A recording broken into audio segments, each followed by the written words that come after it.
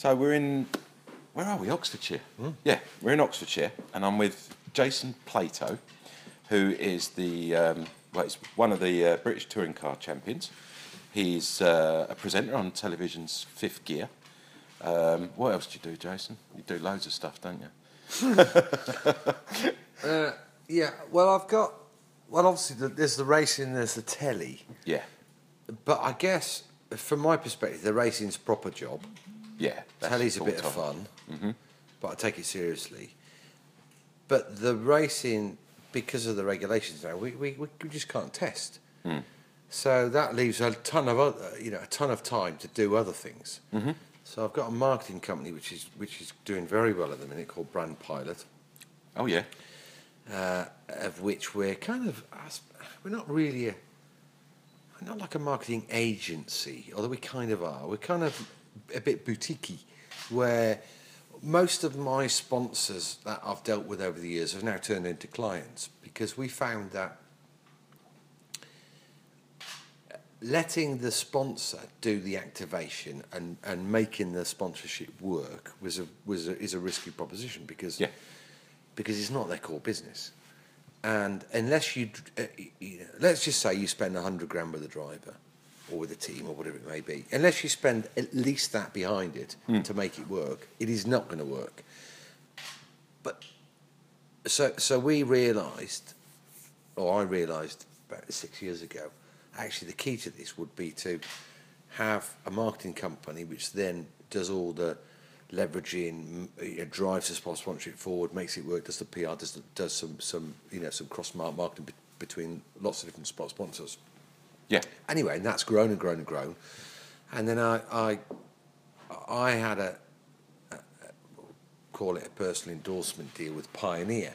Yes. And my deal was with a lady called Heidi Johnson-Cash, who was head of marketing, and was so impressed with her that I've always kept in contact. And when the tsunami hit and Japanese business went a bit topsy-turvy, then I basically had a chat with her and said, look, do you fancy coming into my marketing company? So me and her run this company now, and we're retained by Tesco on 3 of their big business lines. We look after all the strategic marketing for their petrol filling station business, including all their online, all their digital media, their social media, their point of sale, their promotions, all of that. Yeah, for Tesco petrol filling stations, and they're the number 1 fuel retailer in the UK. We also do KX Energy Drink, which is a Tesco product. It's not branded as a Tesco product. It's what they call one of their venture brands, where it's a brand in itself, but it's wholly owned by them. So we do exactly the same for them, and a bit more actually. I run an academy, which is called the KX Academy for young up and coming. Yeah, I was going to ask you more about this actually.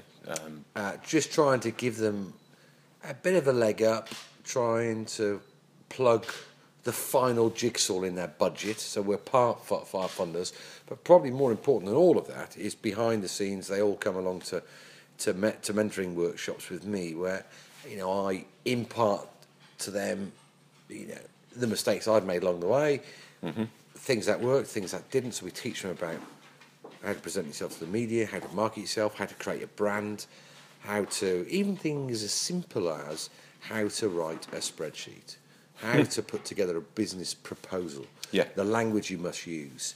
We teach them about some engineering, the best way to engineer, work with an engineer, all those sorts of skills which I've never known anyone teach those before. You obviously were never taught. No, you kind of learn them yourself. But I've been in this game a long time, and I'm one of the guys of being in the right place at the right time, in the wrong place at the right time, and just made lots of mistakes and made lots of good moves. And it's a great opportunity for me to partner with Tesco because they're one of their ethos is that they want to help. They want to help talented people. And motorsport is littered with talented people who just don't have that last bit of money in place, don't have the opportunity,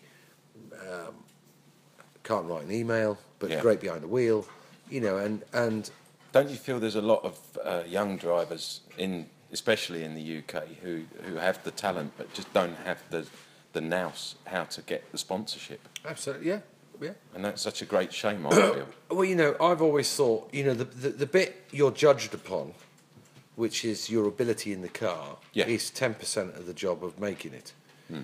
Because, you know, once you get your bum in the car, then actually that should be the easy part, because you're either good or you're not. And that's what's natural, and that's what, you know, talent comes from. And there's lots of people who can do it, lots of people. But there's not lots of people who can create the opportunities for themselves, find the money, hustle, sell, you know, a bit streetwise, but also can put the different hats on which you need. Yeah. Even, you know, during a day, you might put 4 or 5 different hats on. You might be with a bloke in a pinstripe suit who needs to be spoke to and negotiated and dealt with in a particular style. You might be with an East End villain. And a lot of these lads, because they're so young now, they're not worldly wise. And that's part of the role of my job in the academy as the mentor, is to try and impart that. So we do that for Tesco. How do you get involved in the academy? I mean, is it something you just... It was something we created.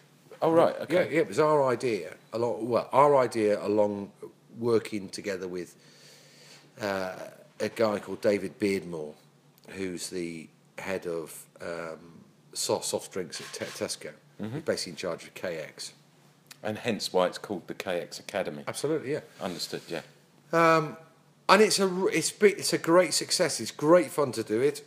You know, it's nice that I'm giving a little bit back to the sport. How long's it been running? We're in our second year. We're in our third year now with it. You know, we're not looking at single 6-seater guys.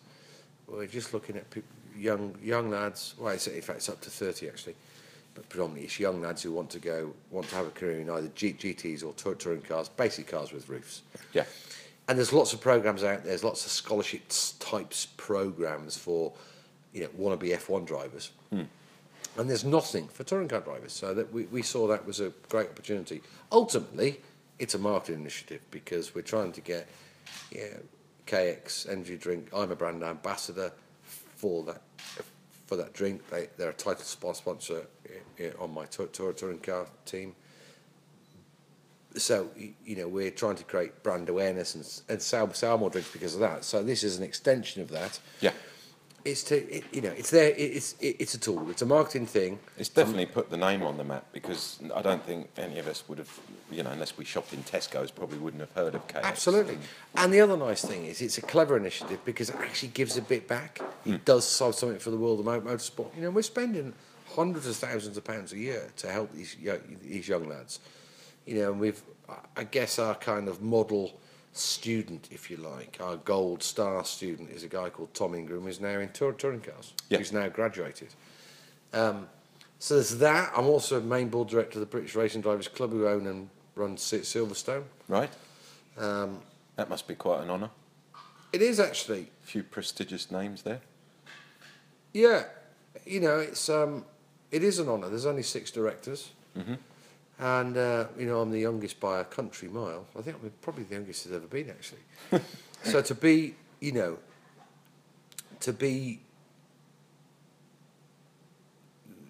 one of the custodians, one of the governors of Silverstone, the home of British motorsport, and the British Racing Drivers Club, is actually a really lovely thing. What are your responsibilities as a director there? Well, the buck stops with us. Right. I mean, Silverstone has a management team which report to us on a monthly basis. You know, and Silverstone is a £60 million business. Well, it's more than that, actually. But, you know, we're responsible. We're elected to be directors.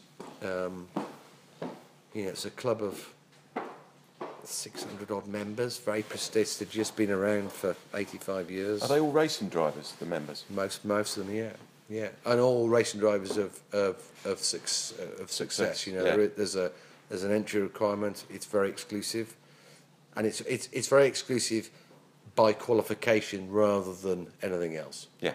So, you know, if you've been successful, and you meet the entry requirements, then you can become a member.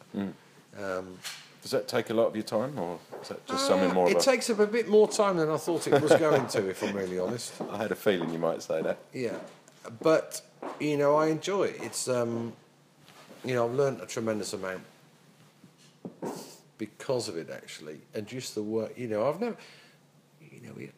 really sat on a big board in a big operation, and there's a way to do things in big corporate vehicles, big corporate companies, and there's a way not to, and that takes a bit of learning, and there's because the numbers are so big and the risks are so high with running a Formula One Grand Prix, and just seeing how everything all works, it's a real insight. Do you go to Formula One? Do you get watch it? Yeah. I do. I've been to quite a few races over the years around the world, but I'm there on duty every year at the Grand Prix. And meeting and greeting dignitaries and having a bit of fun. Begs the question: what sent you down the touring car route rather than the open wheel? Lack of money. I tried to get. I started off in single seaters, and just didn't have the money. Right. Just ran out. Got to Formula 3.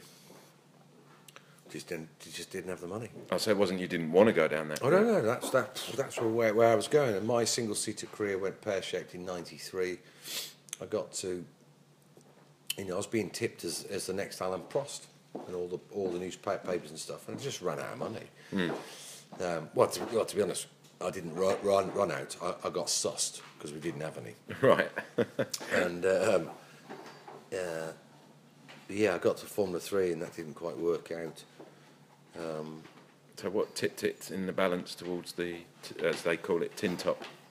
Well, it was simply because where I'd got to in single seaters, the stakes were so high in terms of the budget was required to drive with the top teams, and I didn't have it. So then it was a case of, well, look, it's just not feasible. And also, each year goes by.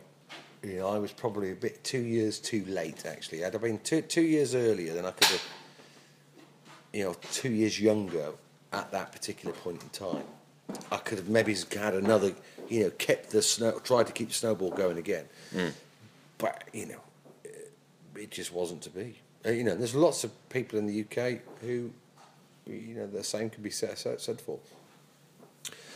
But then touring cars, when I was looking at it in the mid-90s, was starting to get, real. It wasn't quite like it is now. I mean, it did have a following, but now it's a huge following, isn't it? Oh, yeah, but back in the late 90s, it was unbelievable. Really? Oh, yeah, those were the heydays. My first contract was with Williams. Who we associate with Formula One now. Yeah, absolutely, yeah. And they ran the best touring car team. Tell me the story about Williams. There's this little story about how you got to drive. Well, if I remember rightly. No, there is. It's a true story. It's a great story, actually. And that is that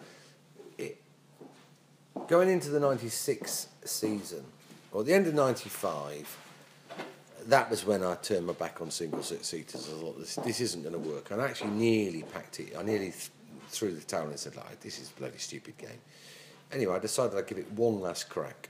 My good friends at Renault, who I'd pretty much been associated with for most of my single-seater career, said, look, we're starting a new sports car series called the Renault Spider series, the Renault Spider Cup. Do you want to get involved in it? We'd like you to. We want to try and help you get involved in it. I'm like, oh man, a one-make series? I don't think so. A really big risk for me to do it, because if I didn't blow everyone's doors off, that was the end of me. Anyway, I then learned that the winner, as the prize for the winner of that, was a test at Williams in their touring car.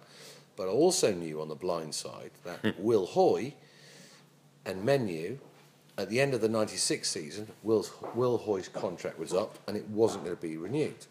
Right. So there was a potential of an opening. Anyway, we jumped forward 8 months. I won nearly every race in the Spider Series, won the championship, did the test with Williams at Silverstone in the touring car, did a good job. got invited to go and see Frank, met with Frank, had call it an interview if you wish. Left there pretty confident that I'd actually put myself in a good position. Was confirmed that Will Hoy was going. Yeah. And then I got a letter and a phone call from Frank saying, look, you know, you did a great test. In all honesty, JP, there's nothing you could have done to get the drive. It's going, we need someone with profile, and it's more than likely going to go to an ex-Formula One driver. Which was a big kick in the teeth. And Yeah, at that fair. point, you know, I spoke to Renault. Renault confirmed that there's nothing we can do, Jason. It's Frank's team. It's not down to us, it's down to them. Yeah. We'll try. Anyway, a week or so later, it was confirmed that there's nothing, that we can't do anything. And that, you know, I was then staring down the barrel of nowhere to go. And it was about another week later, I woke up full of hell. And I was living in Northampton at the time. And I thought, I'm not having this. And I jumped in my car, I drove down to Williams, and I walked in there and said, look, can I see Frank? And obviously 2 weeks before I'd met the receptionist and sweet talked them and, hello Jason, how are you? Really good, blah, blah, blah. Anyway, sat down, was waiting in reception for, I don't know, about 10, 15 minutes, and then Nicola, his PA, came down, was a bit scary. And she basically said, look, what you do, you can't just come in and see Frank, you haven't got an appointment. And I begged and pleaded. Anyway, she wasn't budging at all.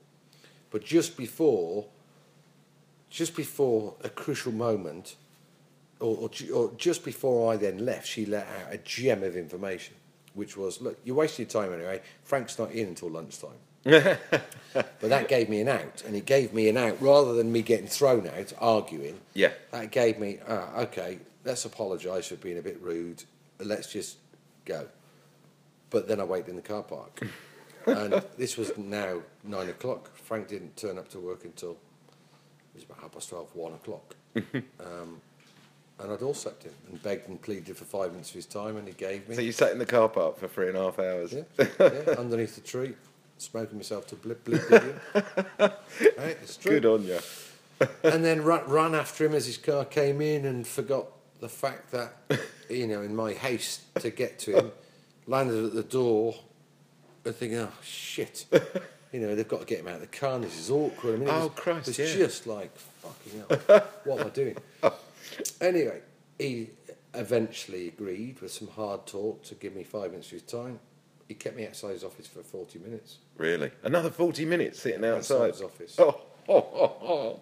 So, you know, and to be fair, he gave me more than 5 minutes, actually. And I just, you know, I banged his desk, actually, and said, look, you know, don't give it to some old washed-up has-been F1 driver. You know, this is an upward step for me, and it's a downward step for them. Can you just give us a chance? And he thanked me for coming, and I actually left there totally happy, because I'd given it everything. And if it had gone wrong and failed, and I still got the phone call to say no, I could sleep in my bed. That you knew you'd given it your Anyway, all. 2 days later, I get a call from Frank saying, right, there's a test next week. It's a shootout. You're all going to get equal opportunity. 3 drivers, you and 2 F1 drivers. Fastest man gets a job. Here we are. And that's it. Are you allowed to say who the other 2 guys were or Yeah, not? yeah. It was Jean-Christophe Bouillon, who was a Williams F1 test driver, and Gianni Morbidelli. Nice. And that was it. You know, within 3-4, within a week of the test. Did you know on the day? No. Oh, right. Okay. But I knew I'd done well on the day. But we weren't meant to see each other's times and all that. So it was all done, you know. Yeah. Anyway, a week later, I was summoned down to see Frank. Still didn't know what was going to be said. And we had a chat, and he threw a 50-page contract in front of me. Said, sign that. Wonderful. And that was you set And I for didn't touring sign cars. it. And you didn't? I didn't sign it, no. I read through it. And of course, you just get to the back where the money is, and I started to negotiate. And he said, no, look, Jason, you don't understand. That's the deal, take it or leave it. I said, well, I'm not signing it now. I need to go and check it out with lawyers and stuff. But come on, look, it's a 3-year deal. If you want me in years 2 and 3, then you want me for a reason. You don't. It's a 3-year, but it's a 1 year with an option in your favour. So if you want to keep me, you want to keep me for a reason. So okay, I understand year 1. not a lot of money, but year 2, I know it's got to go up. And if you want to keep me for year 3, that's got to go up. And I know what Menu's earning. And anyway, I did manage to up years 2 and 3. Not to what I wanted, but either way, it was 6, it was fucking six-figure sums. It was proper money. And that was the day that changed my life. Yeah. And you obviously still speak to Frank? Yeah, I still call in for a cup of tea with him. And lovely. Yeah. No, it's great. That's a lovely story. I was aware of the story because we've known one another a little while now, and you've told me before, but I wanted people to hear that because I think that is true determination at its very best. And it got to be honest, result. had I not got up that morning full of help, that wouldn't have happened. And we wouldn't be sat talking. I wouldn't have won 82 British Touring Car races, the most successful driver there's ever been in the series, in the history of it. That wouldn't have happened. And which then goes back to my X Academy thing. This is what you're giving over. Well, talent alone didn't get me there. It just did. That's just not the way it works. And talent alone didn't win me 82 races, because had I not been in the right cars along the way, I wouldn't have won those races. With the right teams, with the right... Absolutely. Yeah. And this is the sort, that's one of the key messages we try and instill in these young lads, that actually, the bit in the car, that's a piece of piss. That's just the easy bit. It's where you've really got to work hard is everything else. When you're outside the car, trying to do deals and meeting people, and things like everybody or every young driver asks them, "Do you play golf?" And most of them say no. Well, I don't get that. It's fucking loads of money at golf clubs. Yeah, loads of it. It's a great place to meet business people, and yet they don't think of these things. And it's that sort of. It's the mentality, getting it into them that it's more than just motor racing. It's strategic. Do you know what I mean? There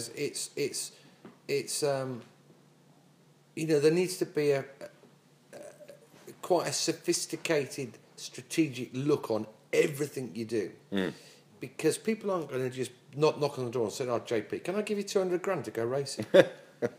And unfortunately, you need that sponsorship in place until such times when you can get yourself in front of, a manufacturer where you can where you don't have to take funds. And I've not since '97. There's not been a year where I've paid for my motorsport. Not paid since '96, and there's not been a year where I've not earned. So I've been, professional driver since 1997 inclusive, and that's there's not many people that have done that, and that's not because I'm hugely talented. It's just because I work hard at it. Do you know what I mean? I'd say you've got a bit of talent. No, sure, but it's not. It's not. It's not all down to the talent. No, not at all. Most of it is not down to the talent. Most of it is down to just fucking working hard. And a lot of these kids don't get that. Where do you reckon? Did your dad install these skills into you? There's networking. And... Yeah, without a doubt. Yeah, my old man. He calls himself. Because I know he's always around, isn't he? Yeah, absolutely. My old man refers to himself as a simple salesman, and he's. And he's been a motor dealer and he's been insurance trade, but he's a deal maker. He's a trader. He's always likes to try and do a deal. Yeah. And I think you've obviously picked up on that over the years. As a kid or whatever. I think you've got to be a wheeler and a dealer. Yeah. You just have to, because so much of the game of motorsport is getting yourself in the right car, making sure the team's funded correctly.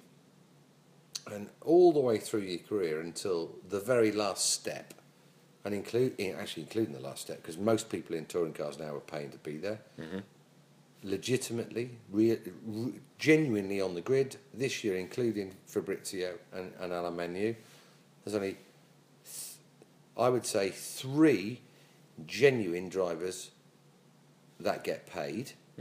One of them gets paid because his dad owns a team. And the rest are paying. And if you look in Europe, in the World Series, there's probably only 1, 2, 3, 4, 6 drivers that get paid. Out of the entire... Yeah, and if you look at Formula 1, Yeah, that's interesting. Formula One. 2 at Ferrari, 2 at McLaren, 2 at Red Bull. Ooh, you're starting to get into paid drivers now. Yeah. There's maybe only 8 drivers in Formula One that get paid. Right. And to give you an idea, there's a relatively well-known driver was driving for Force India. Mm-hmm. I know what he was getting paid. It was buttons. Really? Buttons. I mean, I won't say how much because that would be wrong, but a fucking insult. And more to the point, he didn't get paid. He didn't pay. Right. Okay. So anyway, that's off record. But yeah, I mean, you'd Yeah, think no, Paul. Right, this is, you can't mention this, but Paul de Resta, you'd think he was getting paid quite well. Yeah, you would have Wouldn't thought a reasonable amount. I wouldn't say it was up in the top. €120,000, and they never paid it. What, a race? No, for the season. Moving swiftly on. But do you know what I mean? But that's fucking wrong. Yeah. Kimmy didn't get paid for the last year. You know, Well, where's the money going then? it's fucking going in Bernie's pocket. I mean, this isn't. Please don't put this on, otherwise you'll get me into trouble. But I wouldn't. so anyway, to go back to my point is that to have a a long consistent career where you're getting paid to drive racing cars, it's fucking hard. And it doesn't come through just being talented, because if it did, there's people out there more talented than I am. But they just don't work hard enough. That makes the big difference. And that's the message I try and get in front, to all these lads, that it's not about how good you are in the car. Just don't even put any effort into that. Don't go to the fucking gym. Don't go out boozing. Go out and meet people. Go out and network. You're not going to get sponsors fucking flexing muscles down the gym. Half the reason people sponsor people or get involved with them is because they like them. Yeah, they're just So if you've got the personality of a sloth, well, exactly. spend every day in the gym. Yeah, exactly. You're not going to get anywhere, because that only becomes important when you get yourself in a race car. Yeah. But if you can't get yourself in a race car, it doesn't matter how fucking fit you are. Yeah, no and you point. don't need to be fit. I'm not unfit, but I'm not fit. A single seat is a different story. Yes, you've got to be fit, and there's a time and a place, for putting in a certain element of effort to keeping fit and preparing yourself for the next level. But what's more important than that is going to meet people, going to make friends and networking. And unfortunately, that means you've got to go out and be a bit of a lad. And be fun and engaging and fucking a bit mischievous, and that's what gets people on genuinely. I think. Character. Well, look at school.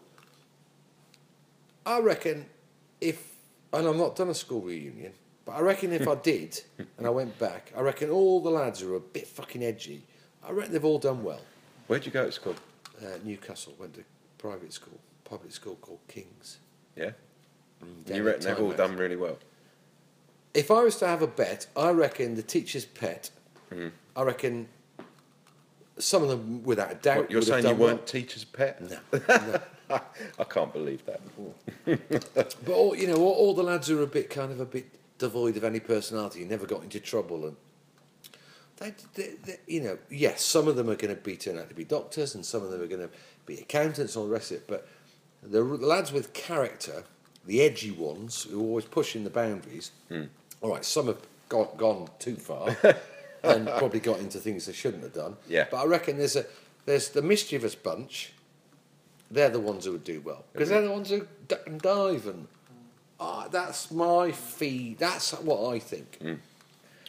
How many kids come out of university and can't get jobs? Oh, thousands. And how many kids who don't go to university get jobs? Thousands. Well, why is that? Good. Not that university is a bad thing. No, we've got to be careful there, because obviously there's a lot of kids that do well out of going to university. Not totally changing the subject, but slightly. How did you get the gig doing Fifth Gear, the TV programme? I started a long time before Fifth Gear. It all goes back to Williams, and goes back to that conversation that Frank said, look, there's nothing you could have done on the day. Yeah. We're going for someone with profile. We're going for an ex-Formula 1 driver. And as soon as I got the gig, I realised, actually, this isn't going to happen again. So I basically went round and spoke to all the TV chat channels and loads of production companies. Said, look, what's going on? I'm the new bloke at Williams. Have you got any kind of men's magazine programs where there's a bit of a car element. I can do a little report on it. Anyway, Meridian TV, or what it is, I forget what it was called then, but it's basically down in Southampton. They did a kind of a lads magazine show on a Thursday night. It was a new show called Members Only, and it was Richard Bacon presented it. All right, yeah. She's now a makeup artist, but she was a page 3 girl at the time. Fucking lovely. What was her name? Dawn. I'll find you a drink. Dawn someone. Dawn, let me give you. I still have a number in my phone. Let's have a look. I'd do this. Dawn. I was thinking someone's name the other day, and I literally had to go. Dawn McDaniel. Right. And she was fucking going well. Yeah. And those were the two hosts. It was a magazine style, shot in a studio, and they'd come. And anyway, I got the gig and convinced them, I'll do a little road test on some sexy cars. Yeah. And then from that, I did 10 series of that, 10 little items. That then got me on. I did a screen test for Driven in 1998. Right. And that then became the biggest car show on TV, which was me, Mike Brewer, and Penny Mallory, and we pushed Top Gear off air. We blew them out of the water. I do remember massive. Driven, that was on Channel 4. Mm. And then we changed our format to a live studio audience before Top Gear did, but we didn't execute it very well. Top Gear, I wouldn't say that they nicked our idea, but it was a bit odd that we were actually we were out there with a live audience in a hangar. Oh, really? Oh, fucking hell, yeah. 6 months before they were. And basically what happened was they nicked the idea. I think they did actually, which is exactly what they've done ever since. I do think they nicked our idea. But in fairness, our idea we couldn't make it work because we didn't have the budget. We probably didn't have the,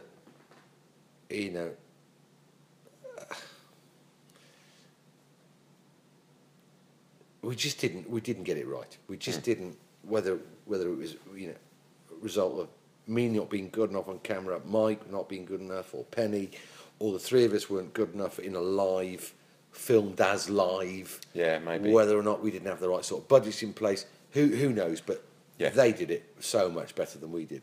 And look what's happened to it. Yeah. And very shortly after that, we went off air.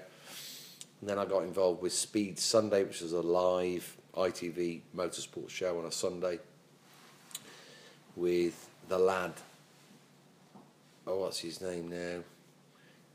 Matt Smith, the football. Oh, yeah. He was the anchor. You like being behind the camera, don't you? In front of the camera, sorry. Not behind. In all honesty, I don't know. You seem to adapt to it very easily. I don't find it easy.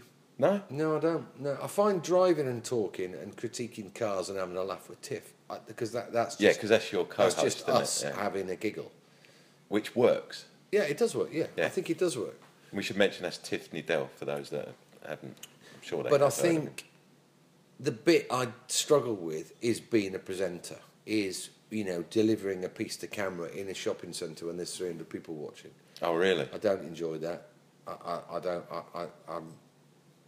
don't find that easy. Right. And to be honest, I don't like it. I don't actually enjoy that moment itself. Oh, fucking hell.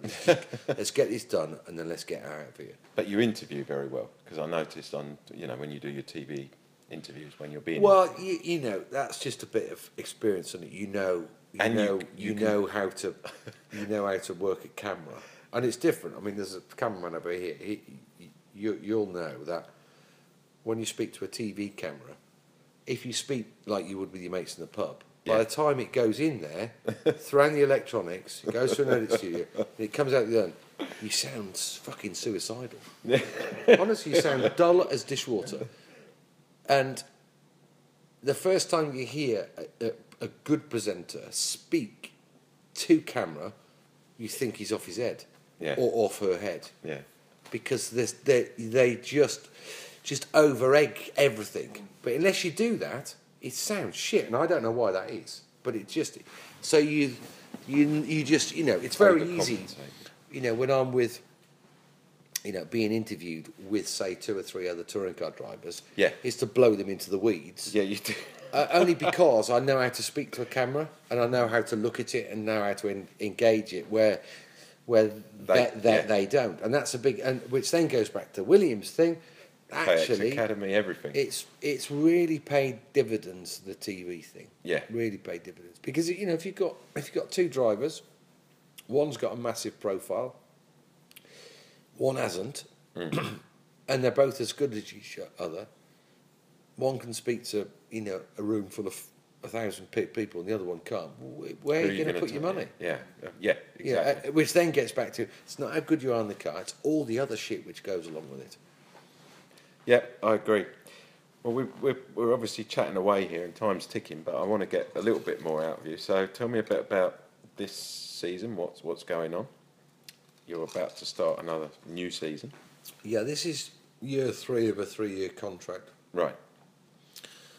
And we should have won last year. We had just too many mechanical issues. It was great though, right to the last race. Yeah, it was. I mean, it was a great track championship, but not taking anything away from Andrew Jordan, because him and his team, his family team, did a brilliant job and thoroughly deserved to win it. Mm-hmm.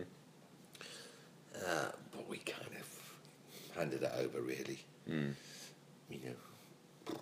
We lost by less than a fourth place. Yeah. 3 guaranteed wins and car breaks or something goes wrong. But we won more races than anyone else last year and the year before. Last year we had more poles, more fastest laps than anyone. So we've got pace. The car's quick, but we just, as an outfit, and we win and lose as a team. So it'd be unfair for me to just point fingers at them. As an outfit, me included, we made too many mistakes, whether it be a wrong call on tyres, whether it be, which I was involved in that decision, whether it be, a finger trouble with bolting things together, whether it be, I don't know. Generally, as a driver, are you allowed to get involved in the choice of tyres, for example? Yeah. As a general rule, across the board?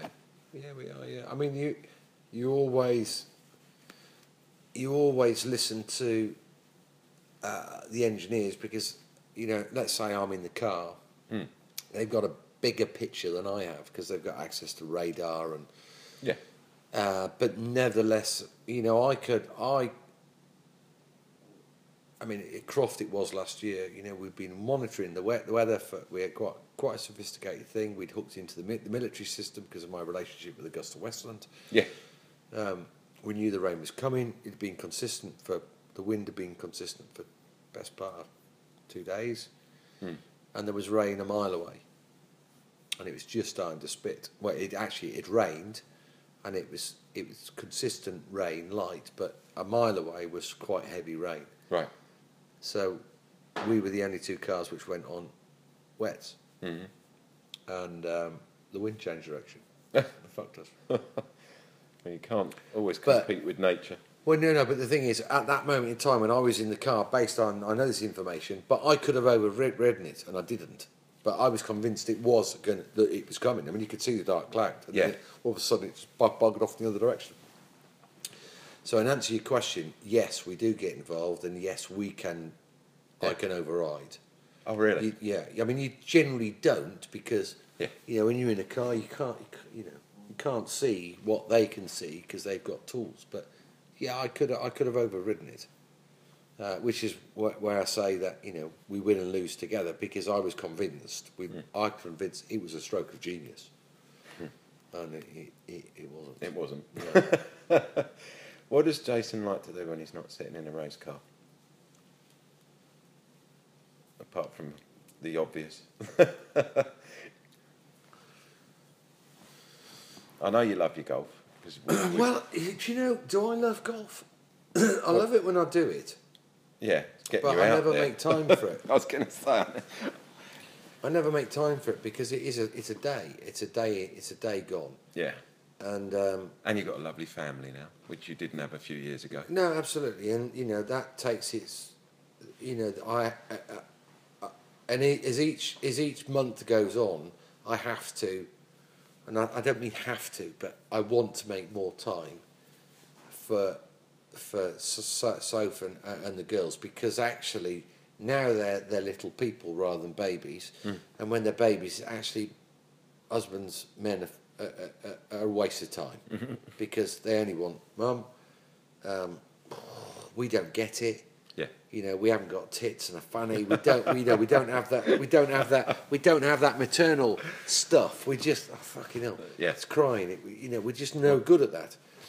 So then there's this big, you get this huge wave of emotion when you have kids, and then you get pushed away because dad's a crap and mum's got tits and they want milk and da-da-da. And then whenever they fall over, they want mum. And it's not until they actually start to get to four-ish, actually things start changing, and then it all starts coming your way, and then of course you want more of it. So any spare time I have, really,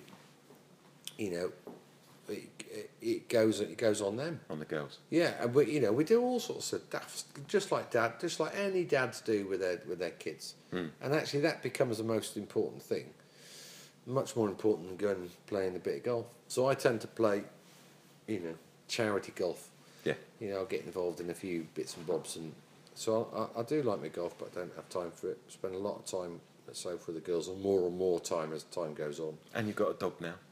Yeah, yeah, I know. Yeah. Which I never expected you to have, of all people. Well, I've always had dogs as a kid. And Soph's always had dogs, but I always thought when Soph said, "Should we get a dog?" and I went, "Oh, don't be fucking stupid. We just haven't got time, Yeah, but they're right. I tell you what, within a week of him arriving, it would be an odd place without him. whose idea was it? To be honest, it was both of our ideas. Yeah? Yeah, it was Soph kind of catalysed the idea in my head. As they do. And then as we thought about it, I mean, she actually pushed it through a bit. I wasn't reluctant, but I just thought it was a bit too early. Because, what was he now? He's 2. Zia was, less than 2. Fucking hell, 2 young girls and a dog. And it's, it's easy for me because I'm in and out, but Soph's in the firing line. Yeah. But she was right, actually. She was right. He's ace. I mean, she can't. He drives her up the fucking wall. She wants to give him away almost on a daily basis because he drives her up the wall. I can't ever imagine it. No, well, no, but she does though. She does. So what would happen if one of the girls wants to be following your footsteps? Well, they won't. Oh, they won't, because they'll be told, unfortunately, you're the wrong sex to be any good at driving cars. It's fact. I knew I was opening a can of worms Well, up here. until I'm proven different. Name me a brilliant lady racing driver. I'll refrain from this one. Well, you can't, though, can you? I can't name any off the top of my head. You can't, because there isn't any. It is a big thing, though, isn't it? I mean, there Yeah, are a lot of but girls. the funny thing is, I don't think we should get caught up with it, because just the only way to think, or the way to undo this political correctness crap we all have to deal with nowadays, is to say, okay, well, if you think I'm being unfair, I'll tell you what we'll do. Let's have men and women golfers compete on equal levels. Let's have men and lady tennis players compete on the same. So we'll have Murray versus. Actually, that's not strictly true. Navratilova. But you know what I mean. Let's have men and women weightlifters competing together. It just will not work. And men are better at certain things than women, and women are much better at certain things than men. But by and large, when it comes to sport, men are better than women at that. If it was a level playing field. If it was a level playing field, men would win. And why is that? Is that because of physical strength? Probably not. Maybe. Is it because the way men are wired up? More than likely, yes. And it's not. I'm not being rude to the opposite sex. It's just. No, I agree. We're wired up to compete. Yeah. Because that's how men were absolutely. created. Yeah. Women, okay, they do compete, but they're not wired up to compete. They're wired up to a different level. Yeah. Without getting too embroiled. I mean, it's a difficult thing to talk about, and everyone gets all. Yeah. But ultimately, the facts are there. Yeah. The statistics prove that actually, all right, it's a male's world and all the rest of it. But I do think men and women in business, there is no difference. And I actually think women should do better than men. I'm almost inclined to agree with you there. But I think in terms of birds can't drive fucking cars. We'll leave that subject right on that one.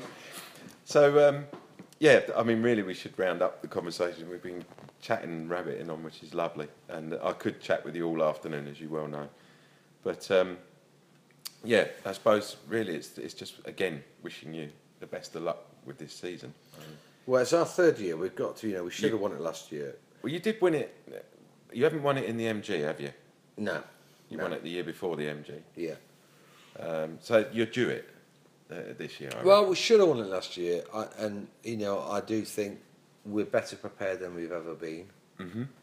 With Even this though new program. no testing and all that crap that's gone on. Well, we just had some problems, but we got to the bottom of that today. But Yeah. we're better prepared as a team. We've got genuine manufactured developments coming, which is the first time since the program begun. Right. Because we've been trying to understand the thing. So we've got a new front aero coming and this and that and a few other bits and bobs. Same teammate as last season? Yeah, so same teammate. Sam? Yeah. Mm-hmm. Who's one of my academy drivers as well. So Yeah. he's on the program. He's a good wingman, isn't he? I wouldn't call him a wingman. He's a selfish, determined little shit that wants to rub his teammates' nose in it, and quite rightly so. Yeah, good for him. No, Yeah, I absolutely. agree. But He's most definitely not a wingman. no. He's not there to help me. He's there to help himself. And yeah, I'm sure he will and do. So given he should be. yeah. Um, Main rival this year? Got to be Fabrizio in my books. well, Or is he getting too old? no, it's not that. I just think. There's always that bit between you and Matt Neal we know about. That's always good fun to watch. But Yeah, Fabrizio's always, when I watched you and Fabrizio... Matt's just a fucking oaf. Oh, why did I mention that? Fabrizio, I mean, he's world class. He's brilliant. Yeah. But I just don't think he's in the right team. He's in the right car to be on the button straight away. I mean, I might be wrong, Yeah. but historically, Motorbase, who run the team that Fabrizio's driving for, they're not a top class team. Fabrizio will definitely mould them, but that's going to take a bit of time. Menu likewise. Menu's even with it. We're the team who've got even less experience and less success than Motorbase. For sure, at some point in the season, they will become regular podium race. People that can win races. But it might be too late then for them to mount the championship challenge, because you need to. The championship is often won in the first 3 or 4 events. If you've had 3 pretty average events, it's pretty hard to claw them back. But they're going to be a pain in the ass. But I think it's going to be the usual suspects. The Hondas are very well financed. Yeah. They've got a very good platform. Okay, there's all this talk about they're running a Tour or an estate car, but it's the same bloody car with just a boot on. Yeah. So, there is no difference there. And actually, it could prove a better package because of its aerodynamic abilities. But ultimately, anybody. And there's some newcomers, actually. There's some privateers, some very good privateers. So Yeah, you shouldn't rule that out. No. I mean, anyone who's quick is an enemy. And, I mean, to start off with, race 1, everybody's the enemy, and then as the season goes on, then it gets narrower and narrower and narrower, and then you go, right, there's 2 or 3 guys that are target number 1, and they're the ones to watch out for, and that's the same every year, really. But I think Fabrizio, I don't think he's going to be. It'd be great to see you, Matt Neal and Fabrizio back up there again. I'd like to see that. I enjoyed that. That was the days of when Matt was just signed up, wasn't it? I don't rate Matt Neal, I really don't. No, I don't. He's only ever won in a car which his dad's produced when he's had a massive car advantage. Moving swiftly to finalising this interview before I get It's ever more embroiled in this. Whenever he's driven for a team, when he's had a proper teammate, he's been average. You're a nightmare. And his teammates blown him away. It's true. And this is why he doesn't drive for anyone else. What's your favourite moment, if there was one, in the last however many years of racing? What's the one that stands out the most to you? Your best moment. I want your best and your worst moment, the two. That's made you think, hasn't it? What's been the highlight up until now in motor racing? It's difficult to pick one. It's almost impossible to pick one. Well, give me a couple. It's got to be your first British Championship. Well, no, actually, no, No? because that was quite. It was a lot of shit went on with that actually, and it wasn't very harmonious.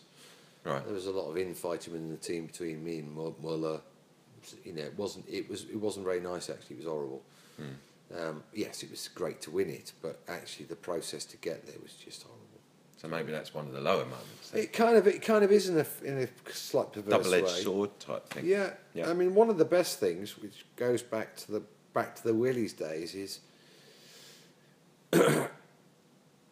you know, I got that drive because I stuck my neck out, went to see Frank, and blah blah blah blah blah. But as it turned out, over that winter of '96 going into '97, which was my first season with Williams, they produced the best car in the world. So not only is some, you know, big nosed twat got himself involved in the best team in the world, and somehow got himself in the best car in the world. What was ace? Because you can just feel, you know, I'd come from relatively nowhere in that world of touring cars, at the height of touring cars, when there was 18 guys on the grid, all being paid rather handsomely. 9 manufacturers with proper works outfits, budgets of 20 million quid. I mean, it was serious. You know, we had 5 cars we went to the races with. Me and Alan Manny had a spare car in the truck and another one just in case. I mean, it was unbelievable. Unbelievable. Private jet, I mean, it was ridiculous.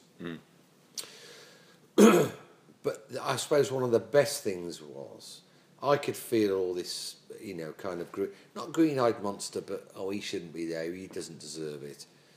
And yet I could feel the pressure building. And we got to the first race meeting at Donington. And back in those days, we had 2 races on the Sunday, but we had 2 qualifying sessions of half an hour each. A pole, and pole. In fact, and pole for the next race at Sir Silverstone. So the first 3 qualifying there I ever did, I got pole position. And that was with having Alan Menny as my teammate, who was the best touring car driver in the world. So to feel that kind of animosity is not the right word, but ultimately I was really proud of that because I produced the goods on the day. I beat a really experienced bloke who was the best in the world and got pole position genuinely 3 times in a row, and that's never been done before. But more importantly is it got me out the shop window. You know, I was in the shop window and everyone had fucking bricks. And actually then they went, hold on, he fucking deserves to be there. And actually that was, I'm really proud of that. I'm really proud of banging on Frank's door and making it happen. Yep. I'm really proud of actually putting this deal together, this MG deal. Because I turned down, easy money, something quite secure, took a massive risk to do this, and it's all come good. But again, I think that's your experience paying off. Yeah, I mean, I'm really proud of the 3 wins I did in a day at Brands Hatch. Yeah, that was lovely. I'm really proud of that. There was a down moment, because that was one of the moments when I think back that really upset me, was when you had that terrible accident with that car that you were reviewing. And it that was burned your hands. That was in 2007. Yeah, I mean that's a regret because that cost me a championship. Yeah. So that to me was probably one of the... Yeah, that was, yeah. And one of my biggest highlights was watching you coming through Paddock Hill at Brands Hatch sideways and then correcting it and keeping the lead. That was just phenomenal. Yeah, that was good. I mean, it's been so many great times. No, there has, and there'll be more. There'll be lots. Oh, there will be, yeah. I know there will. Yeah. No, it's good. Jason Plato, it's been an absolute privilege, as usual, to sit with you. I've actually managed to condone you for an hour or so, which is great. How long we've not been I on? know, we have been chatting away. Fucking hell, it's 54 minutes. And it could go on, and I know it could go on. No, it's been brilliant, absolutely brilliant, as always. And I wish you the best of luck, mate. It's going to be a good one. And I look forward to seeing you. Sorry. Cheers, buddy. Well, you're welcome. Thank You're you. welcome.